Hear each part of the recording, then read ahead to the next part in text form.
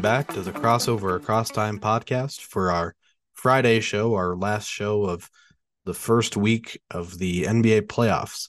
First of all, I'm your host, Karston. Welcome to the show, both new and experienced listeners alike. Uh, Either way, we appreciate having you here. It's going to be a great show. We've had a very exciting last couple days of playoff action for you, and it's we're just gonna dive right into it. That's all we're gonna say. We're gonna jump into Wednesday's game. So we're gonna recap Wednesday and Thursday's action, 3 games apiece on both days, and we're gonna start with Wednesday, the first game on that slate, which was Game 2 of the Grizzlies and the Lakers in Memphis, and the Grizzlies able to come out on top, tie that series 1-1.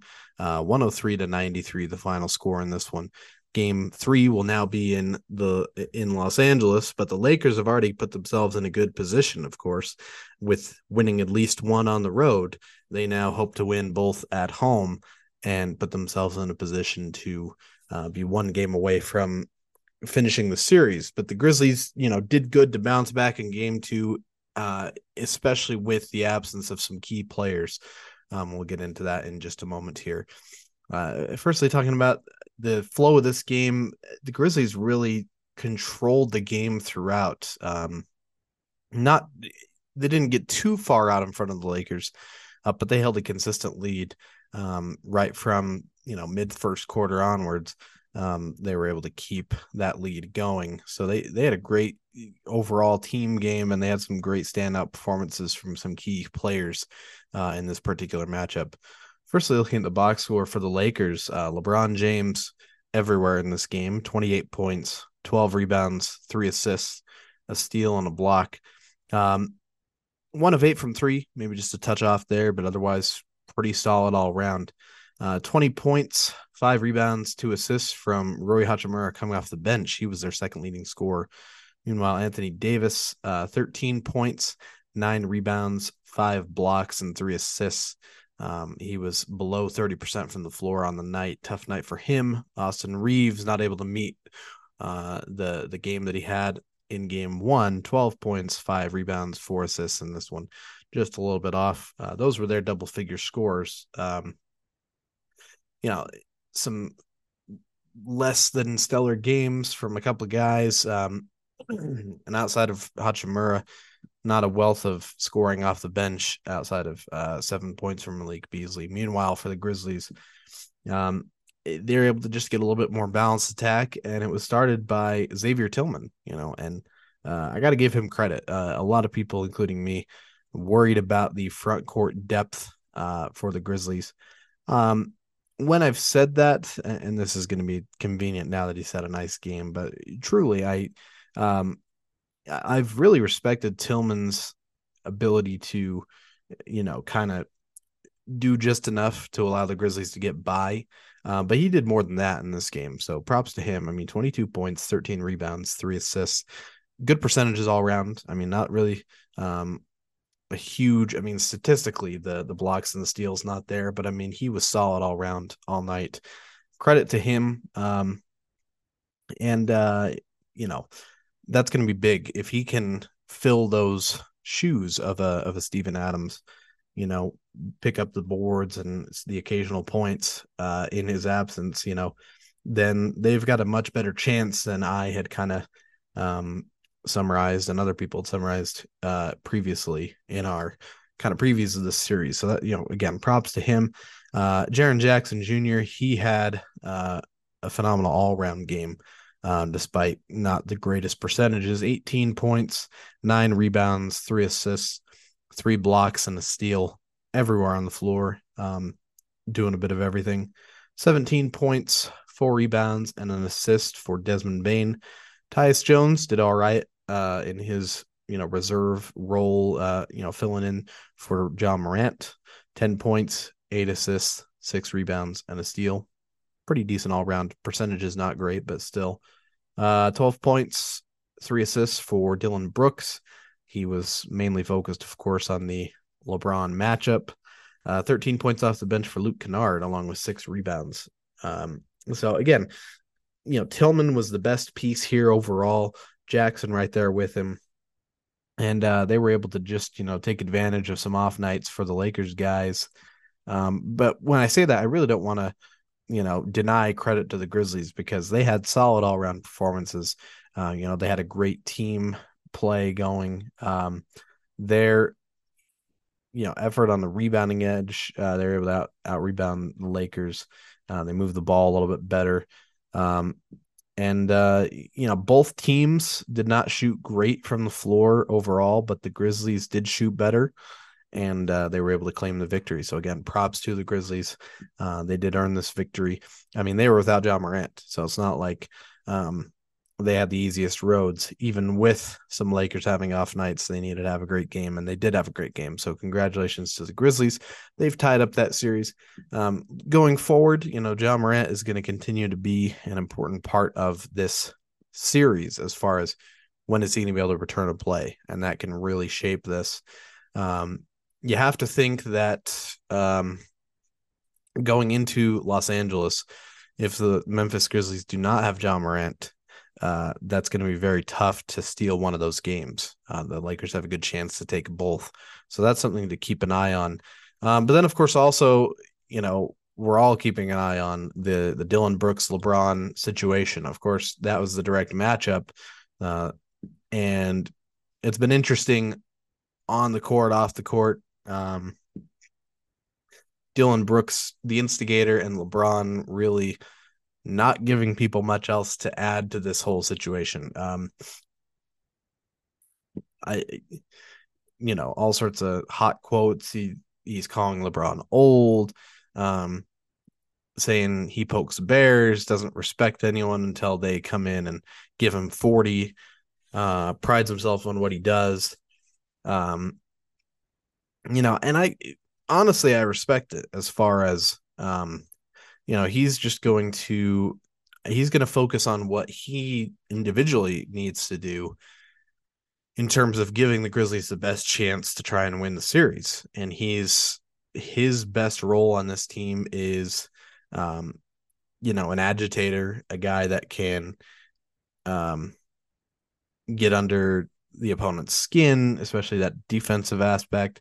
He's not the most pure defender as far as, innate ball hawk abilities, shot blocking abilities.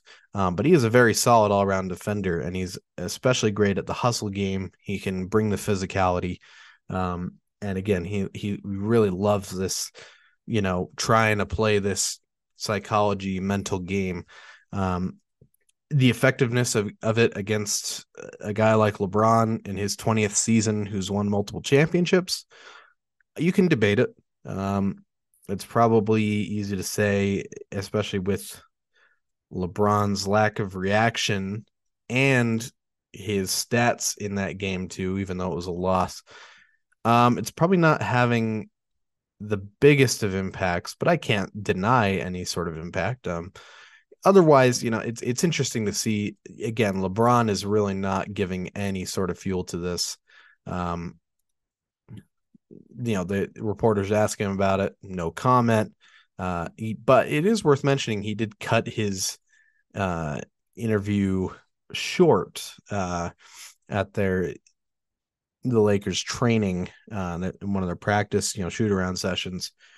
Cut the interview questions short. So if you want to read into it, maybe you can do that. But otherwise, that'll be interesting going forward, seeing that matchup in Los Angeles, seeing how the Lakers respond after a loss. That's going to be great to watch for. So definitely something to keep your eyes out on. But for the time being, let's go ahead and jump into our next game from Wednesday's action. And this was the bounce back game for the Milwaukee Bucks, winning at home 138-122, similar to the Grizzlies, doing what they can to rectify the game one loss at home. They win game two, big win, big performances. And again, they were without their key star, of course. The Grizzlies without Ja Morant, the Bucks without Giannis Antetokounmpo in this one. The difference is, we generally a little bit more expect the Bucks, especially what they've done this season in times where Giannis has already been out. we expect the Bucks to have those bigger games from their co-stars just because it's a little bit more of a talented roster, more of an experienced roster, generally speaking. And the other difference is the Bucks especially responded. I mean, they led this game 10 points or more for the whole, mid second quarter onward.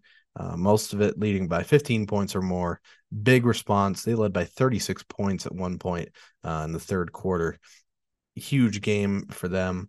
You look at the Heat, Jimmy Butler did not have a bad game. He was actually pretty solid all around, 25 points, 3 rebounds, 3 assists.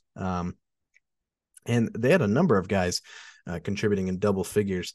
Adebayo with 18 points, Gabe Vincent with 16, 15 each for both Caleb Martin and Victor Oladipo coming off the bench, 14 for Duncan Robinson. They were stealing the ball. They were shooting well. Outside of Cody Zeller, none of the guys were rebounding super well. And that could have been a factor, but the Bucks just had a lights out game and a great all round game. A lot of guys picking up for the absence of Giannis, mainly Brook Lopez, 25 points, only 4 rebounds, 2 assists, but he did grab 2 steals and a block.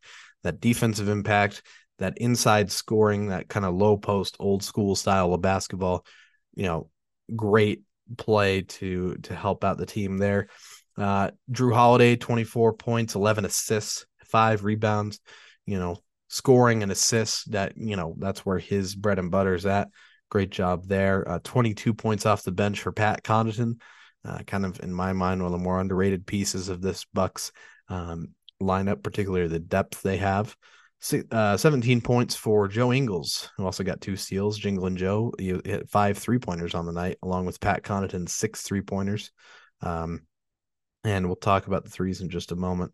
Love to see Jingle and Joe contributing. Would love it more if he was still in Utah, of course, but glad to see him on a, hopefully contending type of team for their sake.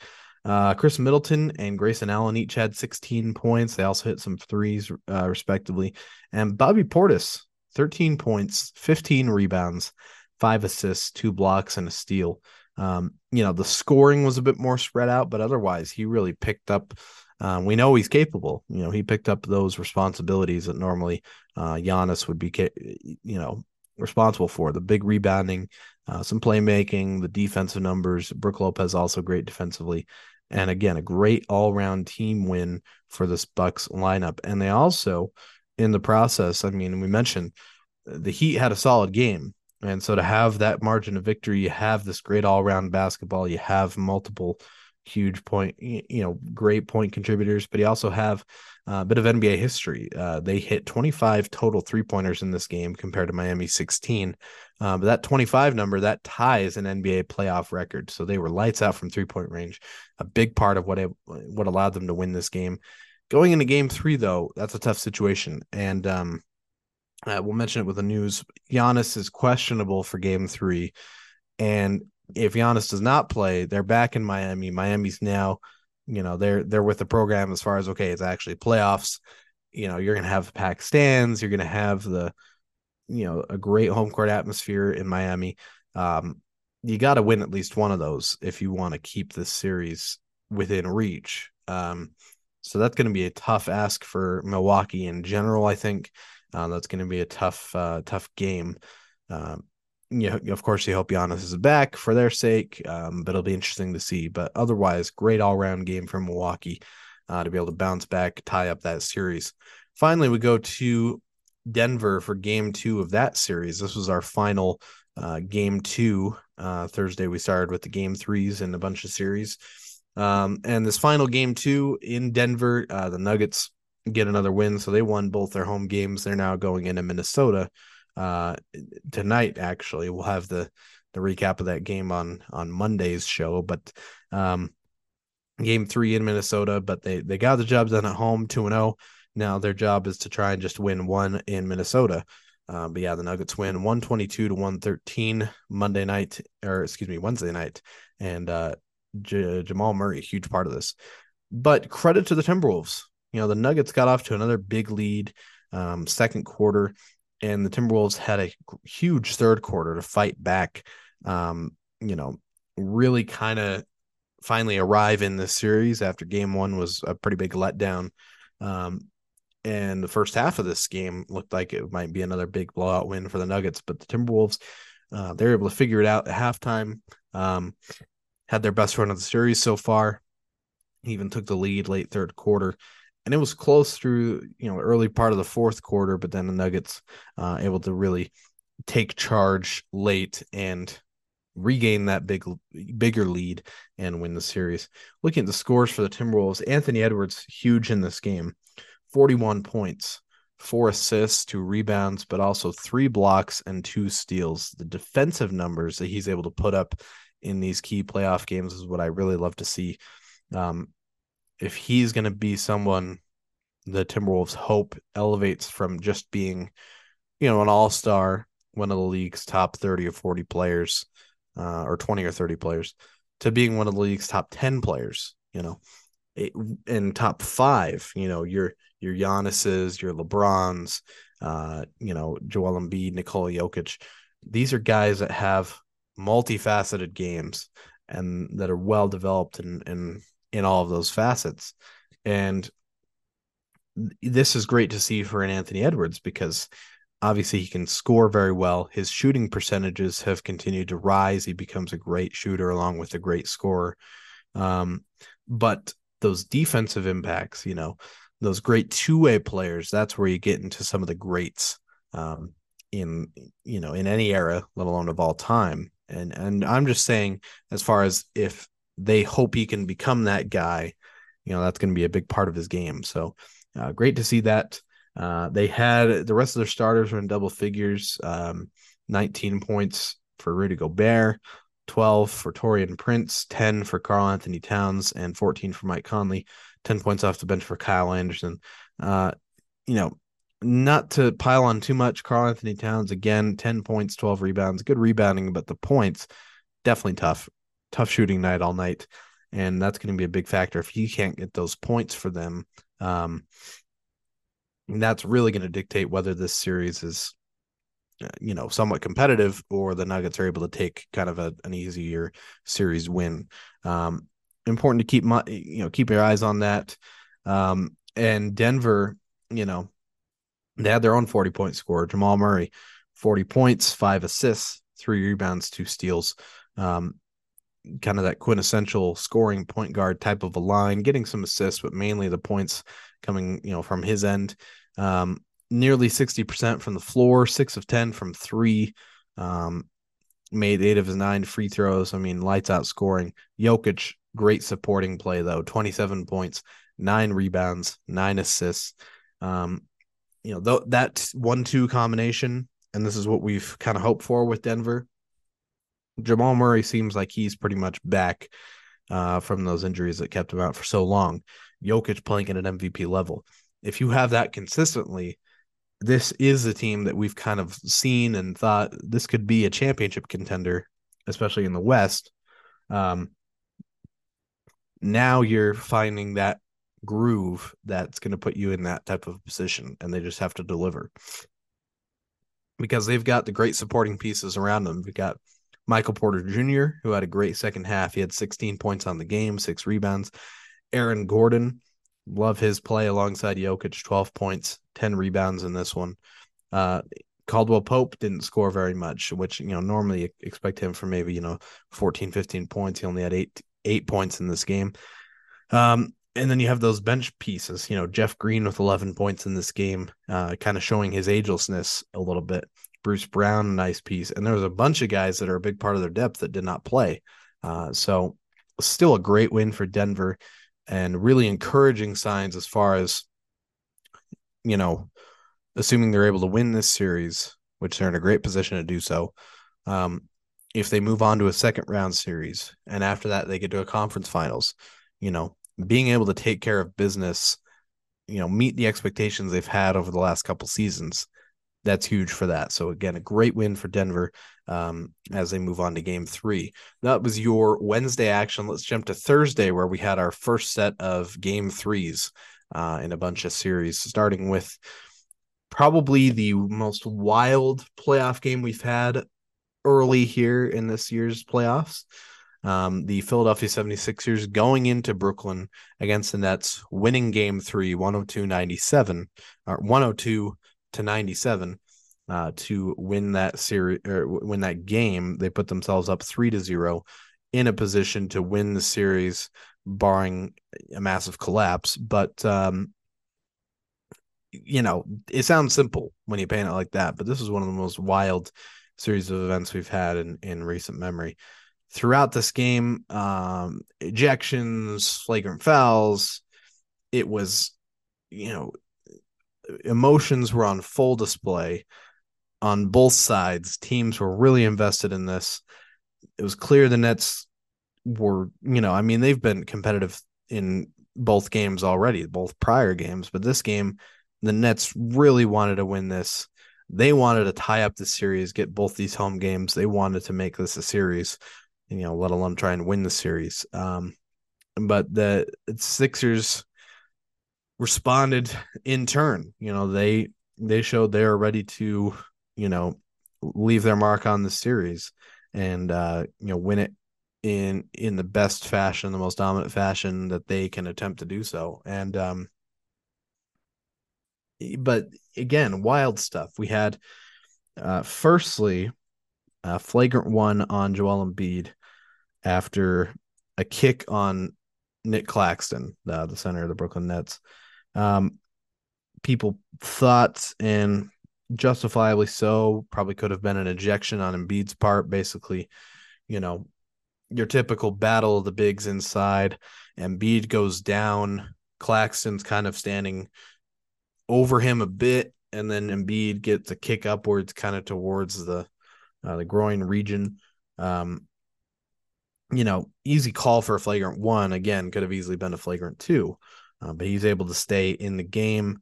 With some free throws for Brooklyn's trouble. Meanwhile, a little bit later in the game, Harden gets tangled up with Royce O'Neal. He, O'Neal's guarding him close. He's guarding him tough. Harden gets a push off, which we've seen in the past with not just him, but he's been a guy we've seen a lot from. Push off with the left arm as he's trying to drive right. The push looks to be kind of similar to the Claxton situation, a little bit lower, lower stomach, maybe groin area. O'Neal goes down pretty quickly. He was pretty shaken up. And the refs respond with a flagrant two and an ejection for Harden. And, I think watching back, Reggie Miller doing the color commentary, of course, for TNT, probably pretty on the mark as far as or not, certainly not far off base with his comment of seems almost like a makeup call. They didn't eject Embiid, but we have another flagrant, kind of a situation. Maybe we make up for it with an ejection of James Harden here. You don't want to assume that refs think that way, and certainly we don't know for sure, but it kind of adds up in some ways. That's all we can say. Again, just hypothesizing, talking out loud, whatever it is. And then after that, Claxton gets ejected. And not for any kind of flagrant, but this time just, technicals and the unsportsmanlike interpretation of the referees. He gets a big play inside, scores on Embiid, gives him a flex of the muscles, and then he's out of there. So a lot of, big calls, taking players in and out of games.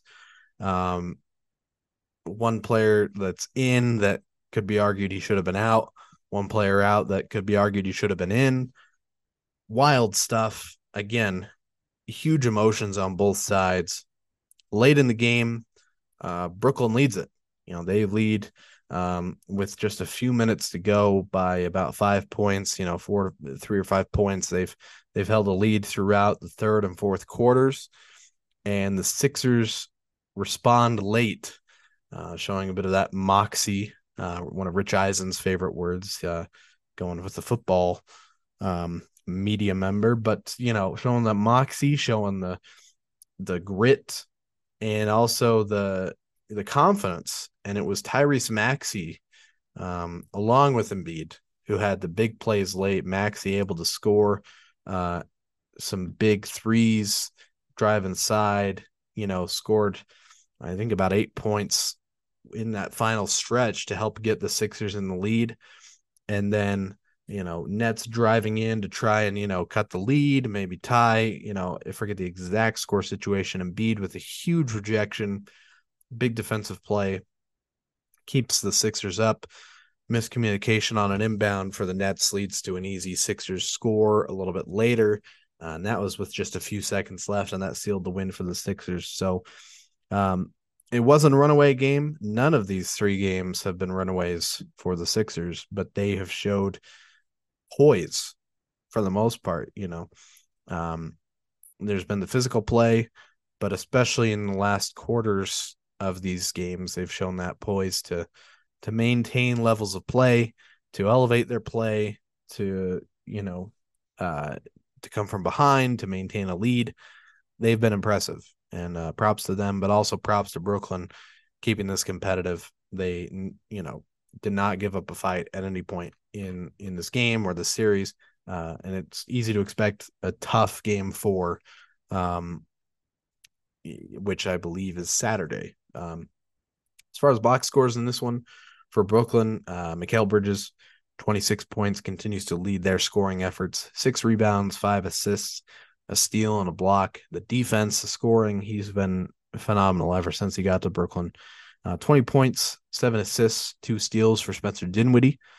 18 points for Nick Claxton with 4 rebounds, 2 assists, and a steal. And Cameron Johnson, 17 points, 5 rebounds, 4 assists. Again, those key guys all played fairly well. Hard fought, low percentages. The Sixers were a better shooting percentage team on the night, and just had a little bit better overall play. Harden, despite being ejected in that second half, 21 points, 5 rebounds, 4 assists, pretty good percentages all around. 25 points for Tyrese Maxey. He led them in scoring, and again had those key late baskets to help give them the victory. Tobias Harris with 15 points, 7 rebounds, and Embiid with the best overall game. Only 14 points, but 10 rebounds, 2 assists, 2 blocks, and a steal. The defense, the rebounding, able to make up for a bit of an off shooting night to help give them the victory. Plus, they got 13 points, 2 rebounds, and 3 steals off the bench for DeAnthony Melton. Guy who a lot of times throughout the year started. Maxey was kind of the 6th man. Now those roles have been reversed. Melton bringing that more defensive edge off the bench with some scoring capabilities. And again, great win for the Sixers. Again, they lead 3-0. And now Saturday, they'll see if they can complete a sweep.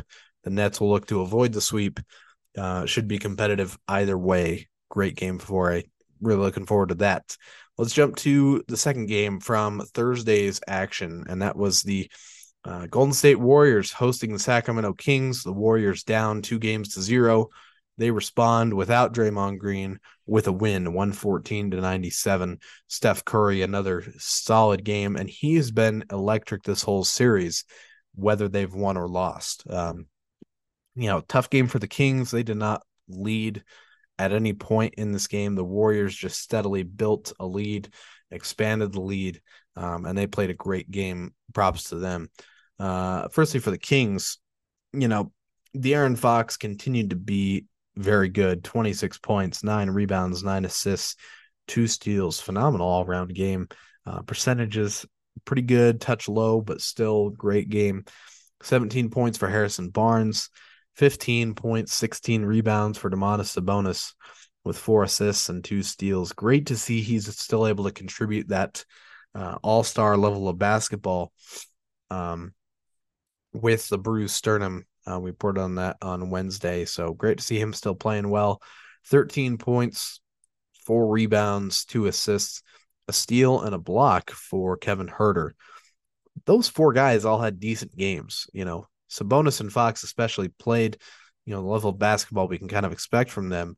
Barnes was hitting threes. They didn't really fail in that aspect. They had a tougher shooting percentage night from 3 as a team.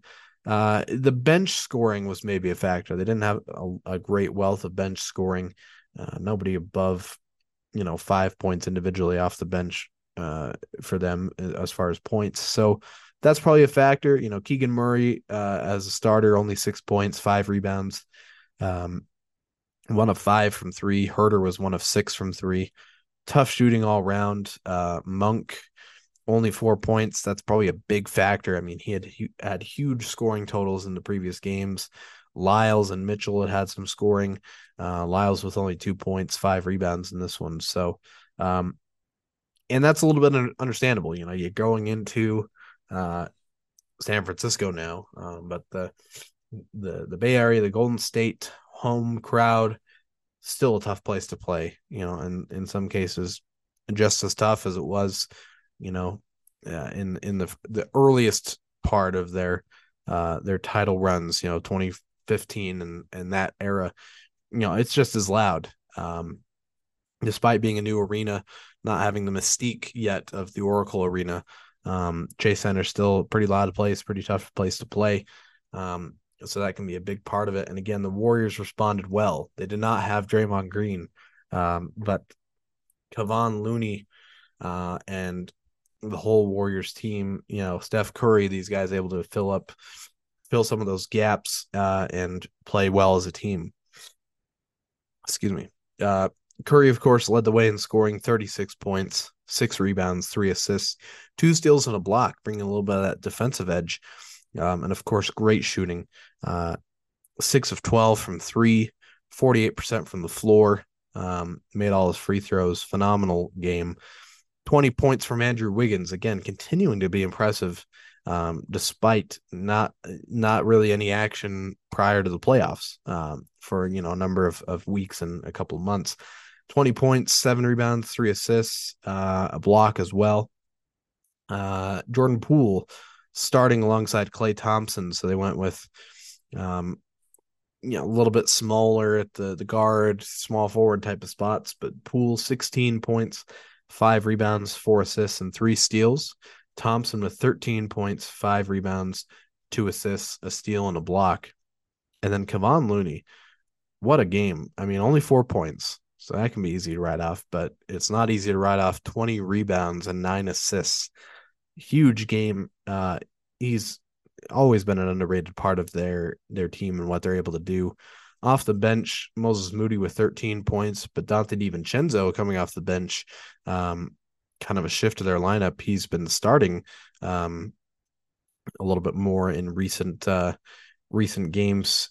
6 points, 7 rebounds, 8 assists, and 4 steals.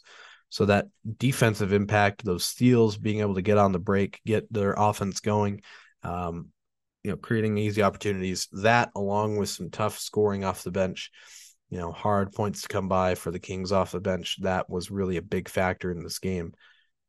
Again, credit to the Warriors, huge win for them, restoring that confidence. They'll have Draymond back for game 4. And, you're looking to tie the series at home. Meanwhile, the Kings would love to get that game 4 victory. If they can go back to Sacramento, I said this already on Wednesday, but if they can go back to Sacramento up 3-1, then that place is going to be booming. Then that's going to be a great opportunity for them to try and win the series. But again, they've got to try and get this game 4. And I think this game has every opportunity to go either way. The Warriors, have a great opportunity to keep the status quo, keep up the scoring, the great team play, getting opportunities on the break. But the Kings have, every opportunity to rebound, figuratively rebound off of that, that loss in game 3. In this game, come back, have better bench play, more of a little bit better all-around defense, and a little bit better rebounding, and that's team rebounding, I suppose, and get the victory in game 4. I think it can go either way, and that's going to be, I've said this with a lot of games, but we've had a lot of great playoff series. This one no different. That game 4 is going to be hugely exciting to watch for. That will be, I believe, on Sunday. Let me go ahead and double check that. Make sure. Yes, Sunday will be game 4 for that series. So definitely one to stay tuned for. Finally, last game from Thursday's action, the Phoenix Suns winning in LA against the Clippers, 129 to 124. So now the Suns take the series lead on the road in their game 3, and they have a good position to try and win that series. You know, especially with some news for the Clippers that we'll talk about in just a moment. But you know, pretty back and forth in the first half. Suns took a bigger lead in the second half and were able to kind of hold a solid lead throughout that second half to be able to win this game. For the Clippers, no Kawhi Leonard in this game. And again, we'll talk a little bit more specific on that in just a moment. In Kawhi's absence, huge scoring games from a trio of guys. Norman Powell starts it off 42 points with 7 3-pointers, shooting 65% from the floor. Incredible game. And he also grabbed 5 rebounds, 3 assists, got a block, contributed in a few ways, getting the start in Kawhi's absence. That's a huge game. Westbrook, huge as well. 30 points, 12 assists, 8 rebounds, and 3 steals and a block. I mean, just filling up the stat sheet. Great percentages all around for him, too, in this game. And then also Bones Highland, 20 points off the bench, 2 assists, a steal. Those guys all brought plenty of scoring for this game. So that was not an issue. They also got 10 points from Terrence Mann. Perhaps a point of concern, you look at their starters, Eric Gordon, 7 points on the game with 31 minutes. Batum, 19 minutes in the game, 0 points. He did have 2 blocks, still contributing. Zubats, 22 minutes in the game, 6 points, 8 rebounds. That's maybe a factor. You have guys picking up huge individual scoring games, but they're kind of the isolated scorers, and sometimes that can be a recipe for disaster. But you look at the Suns, they just had a little bit better all-around game. They had their own huge scores, but they had a little bit more balanced scoring outside of that. And again, a huge game on the road. Devin Booker in particular led the game, 45 points in this game. Great percentages in his own right, 6 rebounds, 3 assists, and the defense. Booker's defense, especially in the series, has continued to impress me. 3 steals and 2 blocks, that two-way play with the huge scoring. Durant has had the opportunity to simply be a complimentary player so far. 28 points, 6 rebounds, 5 assists, and 2 steals for him. That 1-2 combination, we saw it in the regular season with their undefeated record in those few games with Durant and Booker. And this is kind of what we, saw, me in particular, but a lot of people, as far as the Suns being a potential pick for a championship type team, or at least a team to come out of the West and go to the finals. That 1-2 punch is unbelievable. And you've got great pieces alongside them. Chris Paul, 11 points, 7 assists, 6 rebounds, 3 steals and a block, continuing that defensive impact the Suns were able to have in this game. Similar to the Clippers. Clippers had their own defensive standouts, but still, great game for Chris Paul. DeAndre Ayton, 12 points, 11 rebounds, 1 steal, solid, maybe a bit underwhelming, but still solid, not really letting down the team in any sort of aspect. Torrey Craig, 15 points, him getting some, some open looks, getting, some kick outs and things like that. That can be huge for Phoenix's offense as far as just providing those additional points. And then Josh Okogie, not a huge scorer off the bench, but bringing some effort type of plays, 6 points, 7 rebounds, 2 steals, and assists. And, that's still a bit of a question mark for Phoenix as far as the consistency of the bench, who are going to be those main guys you expect, the points from, the rebounds, that sort of thing. They're kind of figuring it out, fine tuning it maybe a little bit here in the first round of the playoffs, which to me is a little bit not ideal, but it could work overall in the long run and not really matter. So again, great win for Phoenix. They will look to steal another road game in game 4. And try and put themselves in a position to win it in Game 5 at home and close out that series. And if the Clippers are without Kawhi Leonard, already without Paul George, that's going to be a big ask. And that's going to, that'll be tough for them. But again, big win for Phoenix, and that takes care of our game summaries from the last couple of days, the last 6 games. Of course, Friday's games, as I mentioned, we'll recap that mainly on Monday's show. But first, let's go ahead and dive into the latest news. Firstly, our latest award winner from the Boston Celtics, Malcolm Brogdon, has officially won the 2023 John Havlicek Sixth Man of the Year. And it's apropos. You think about last season, they introduced the conference finals most valuable player, the inaugural year of that award. In the West, it's the Magic Johnson Award. In the East, it's the Larry Bird Award. And the inaugural winner of that was a Boston Celtic, Jason Tatum. Well, now we have another inaugural award. The inaugural John Havlicek Sixth Man of the Year is won by, you guessed it, a Boston Celtics. So kind of a fun one to see there for the Celtics fans. That rich history, integral to the fabric of the NBA. And again, congratulations to Malcolm Brogdon. There were other players that had maybe some more electric individual games off the bench, but Brogdon was the most solid. He was continually a contributor. He was always, game one, day one of this season, he was a Sixth Man of the Year standout. Consistency, great play off the bench, so certainly well deserving of that award. Congratulations to him. Excuse me. Next, some news out of Toronto, as they've gotten started on their offseason checklist, if you will.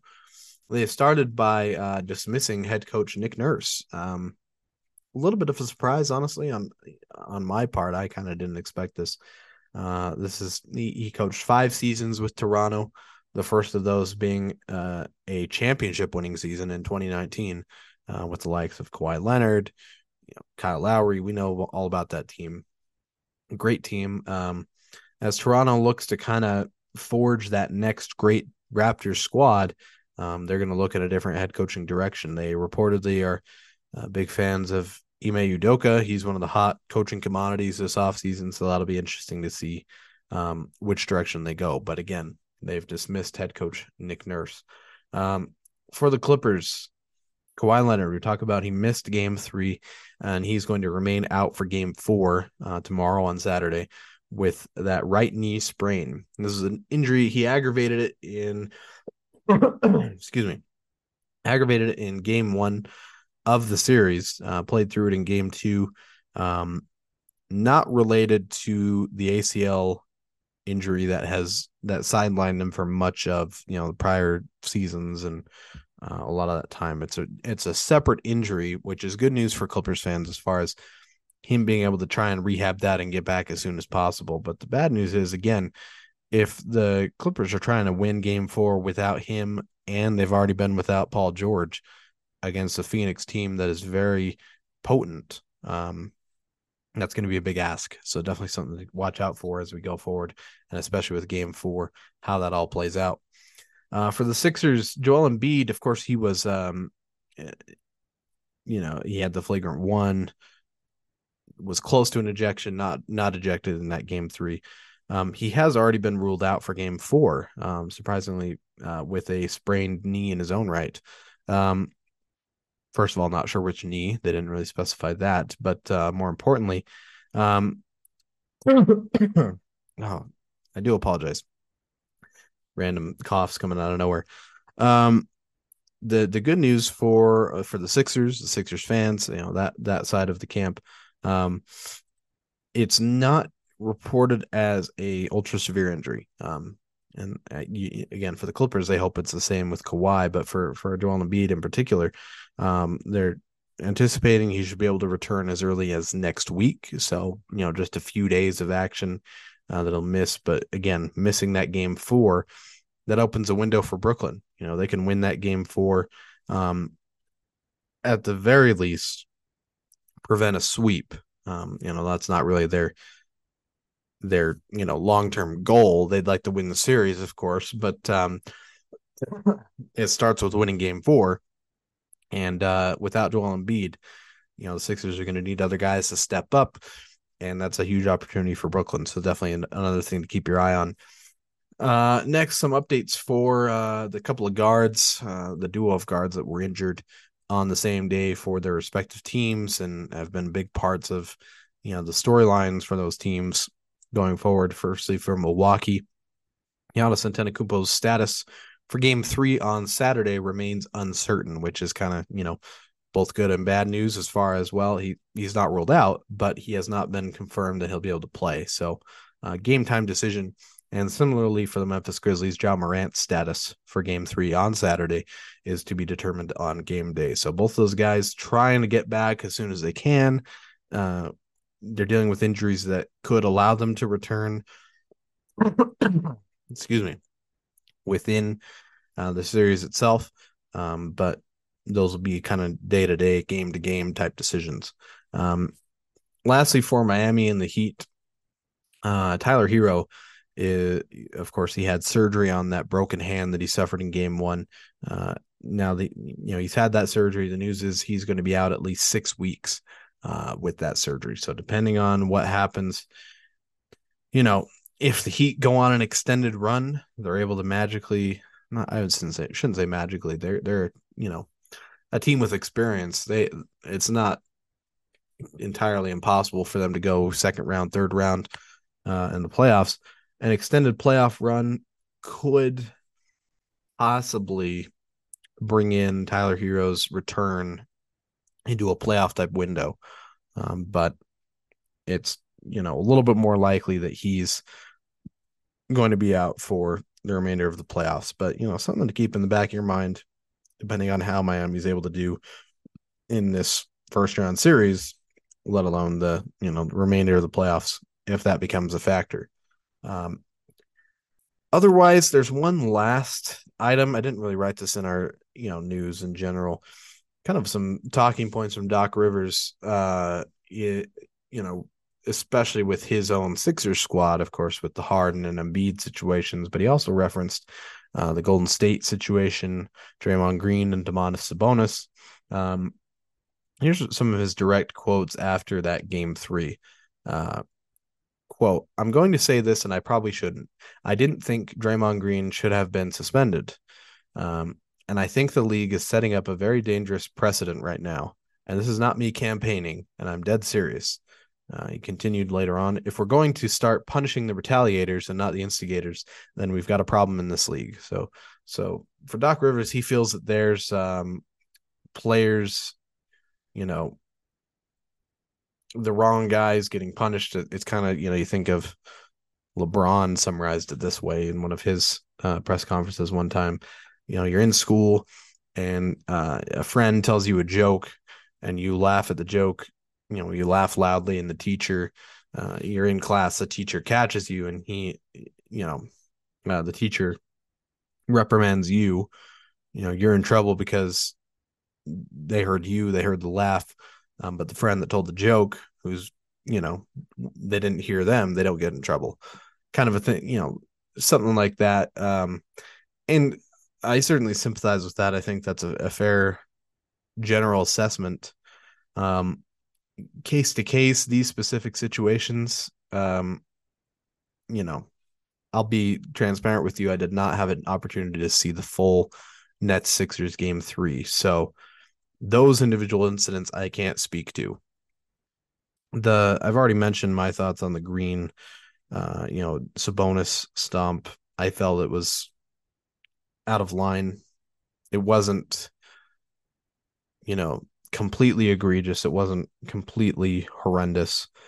But it was unnecessary, and especially it led to the bruised sternum, led to a pretty, a notable injury for a player. But I think on the general premise, he's on the right mark as far as the league should be paying attention to what leads up to some of these type of things. Does a guy kick a player or or shove or whatever that action is out of nowhere. 95% of the time, no, there's something that leads up to it. It's, some talk between the two throughout the game. It's, a guy getting away with some sort of a little, a chicken wing or whatever it is under the basket on a rebound. It's some of these things back and forth. And then there's a retaliation by one guy, kind of having enough. It continues to escalate. And so, I think that general premise is on the mark, and definitely something that the league should look into as far as what can be done to kind of limit those escalations. So anyways, just wanted to comment on that. It was a notable point. That being said, for my slightly old school perspective and my love of heated competition, the rivalries, that side of it could take a hit, but that's a bit more of a selfish thing. As I say that, I really, realistically, you don't want guys hating each other on the court as far as, retaliating physically, hurting a guy. You don't want that. But generally, I do like that really competitive level of play. And so it kind of goes both ways. But generally, again, being able to identify a guy who's starting things is probably a big key for the league to look into and pay attention to going forward. With that, that's really kind of the main points I wanted to talk about. We can summarize where series are at this point. We have let's see, let me double check where we're at here. Sorry, just kind of making sure I have my complete thoughts here. Tonight, Friday night, we've seen 3 more games finish up their third game in their series. Actually, that's what I need to be talking about. Again, apologies. I'm kind of a little bit out of base here. But here's where we're at. Let's go ahead and give you the summaries, or the previews rather, for the upcoming weekend, because we've got, again, a lot of great basketball, and we have a couple of series that have the potential to be closed, wrapped up over the next couple of days.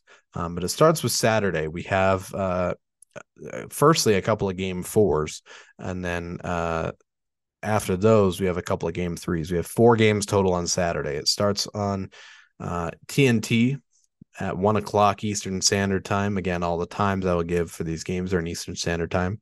TNT at 1:00. Game 4, Sixers Nets. Again, we're in Brooklyn. Nets hosting game 4. The Sixers up 3-0. They have a chance to, sweep the series and try and move on to the next round. Meanwhile, the Nets, especially in the absence of the Sixers' Joel Embiid, the Nets will try and, at the very least, prevent this from being a full sweep. Maybe make it the gentleman's sweep, if you will. So that's game 4 in that series. Then after that, at 3:30, also on TNT, we're starting with the TNT doubleheader for these game 4s. That second game at 3:30, the LA Clippers hosting the Phoenix Suns. The Suns leading the series 2-1. With this game, you're either going to get the Clippers tying the series, stretching it to 6 or 7 games, or you're going to have the Suns winning both games on the road and setting themselves up very, very well for a game 5 to try and take the series in 5 games. And it's especially important to consider that the Clippers will be without Kawhi Leonard. They're already without Paul George. Definitely a huge factor for them going forward. Then at 7:30 on ESPN, we have a couple of, we start our ESPN doubleheader for our game 3s. 7:30 ESPN game 3, Miami hosting the Bucks. So there's the first game in Miami for that series. The Bucks, if they have Giannis, they will at the very least try and steal that game. They could be in a good position to win that. Meanwhile, if they don't have Giannis, they're just going to try and survive, for lack of a better phrase. But either way, that's going to be an exciting one. And then at 10:00, the last game of that day on Saturday, game 3 of the Lakers and the Grizzlies. This will be back in Los Angeles. Grizzlies on the road. That series is tied 1-1, and now we get to see what is LeBron's response at home after the Dylan Brooks little sideshow, after the Grizzlies kind of upset the Lakers a little bit as far as they were without John Morant, and the Grizzlies were able to take advantage of some off nights for the Lakers. That'll be a great one to watch for. So again, those are your 4 games on Saturday. Then on Sunday, we jump to a full slate of game 4s. Firstly, at 1:00 on ABC, we have an ABC doubleheader, and then we have TNT doubleheader after that. Firstly, 1:00 on ABC, we have the Knicks hosting the Cavaliers, and this is where I'm going to get a little bit of a preview as far as these series records and what happened in tonight's games. The Knicks are currently up 2-1 after a Game 3 home victory against the Cavaliers. Now the Knicks will look to see if they can win their second home game, extend that to 3-1 going back to Cleveland, and put themselves in position to upset that series as the 5 seed versus the 4 seed Cavaliers. Meanwhile, Cleveland will look to bounce back, tie the series, get their own road to victory, and make this a 6 or 7 game series. Then at 3:30, the Golden State Warriors will host the Sacramento Kings for their Game 4.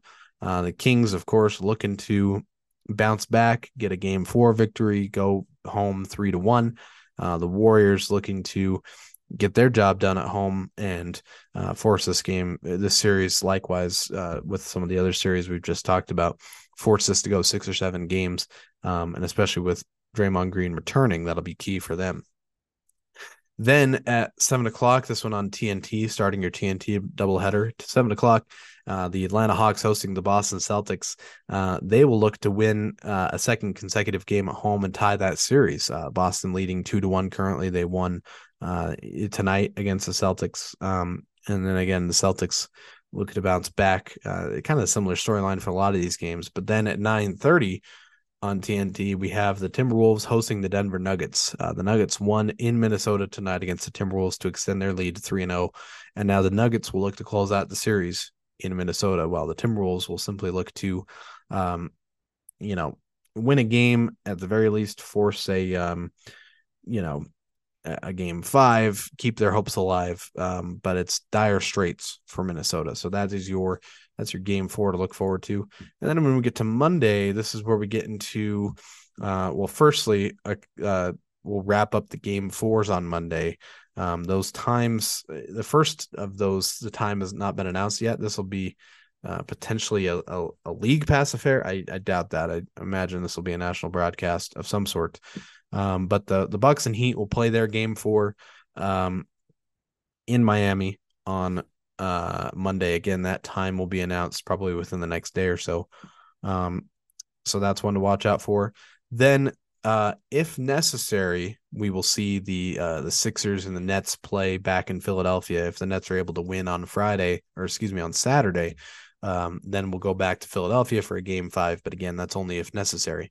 And then this one's confirmed as far as time and those specifics. Game 4 of the Lakers and Grizzlies series will be at 10:00 on TNT on Monday night. Again, currently series tied 1-1. Depending on what happens on Saturday, these teams will have their own, outlook as far as the series as a whole. So that's kind of your outlook for the next couple of days. Your weekend going forward should be a great weekend.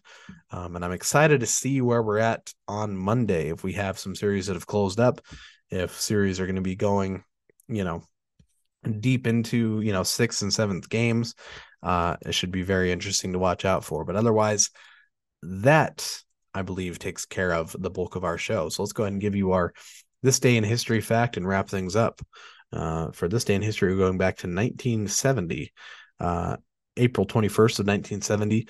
Bob Cousy of the Boston Celtics and Bob Pettit of the St. Louis Hawks were both inducted into the Naismith Memorial Basketball Hall of Fame in Springfield, Massachusetts.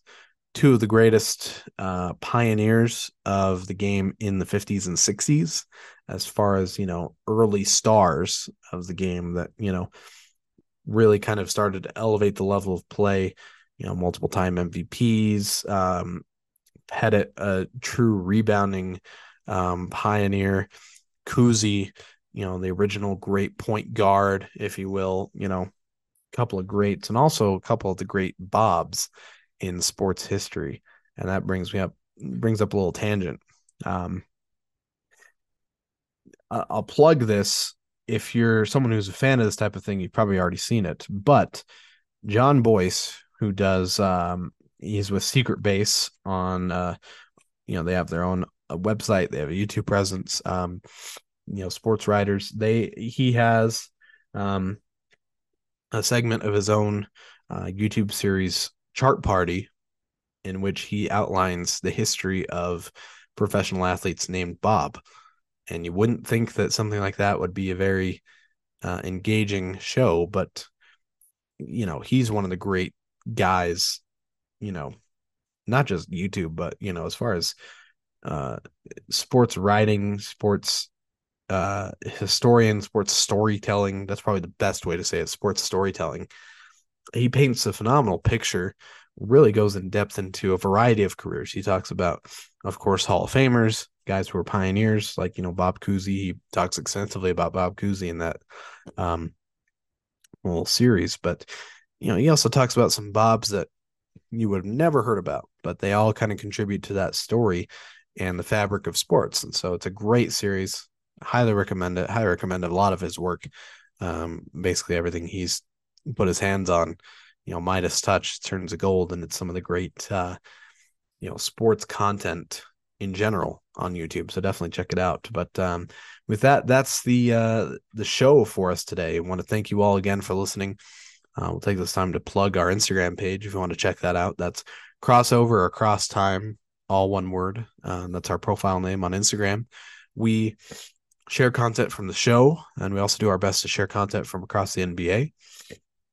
Excuse me. So it's a great all in one place, of course, along with the podcast itself, to stay up to date on what's going on in the NBA as a whole. So definitely check that out. Thank you again for your extended support. Next week, of course, will be on the same schedule, Monday, Wednesday, and Friday. And Monday, we'll recap the weekend action, give you the latest news, preview the week, and check in with our brackets. So thanks again, and we will be back with you then. Thanks for listening.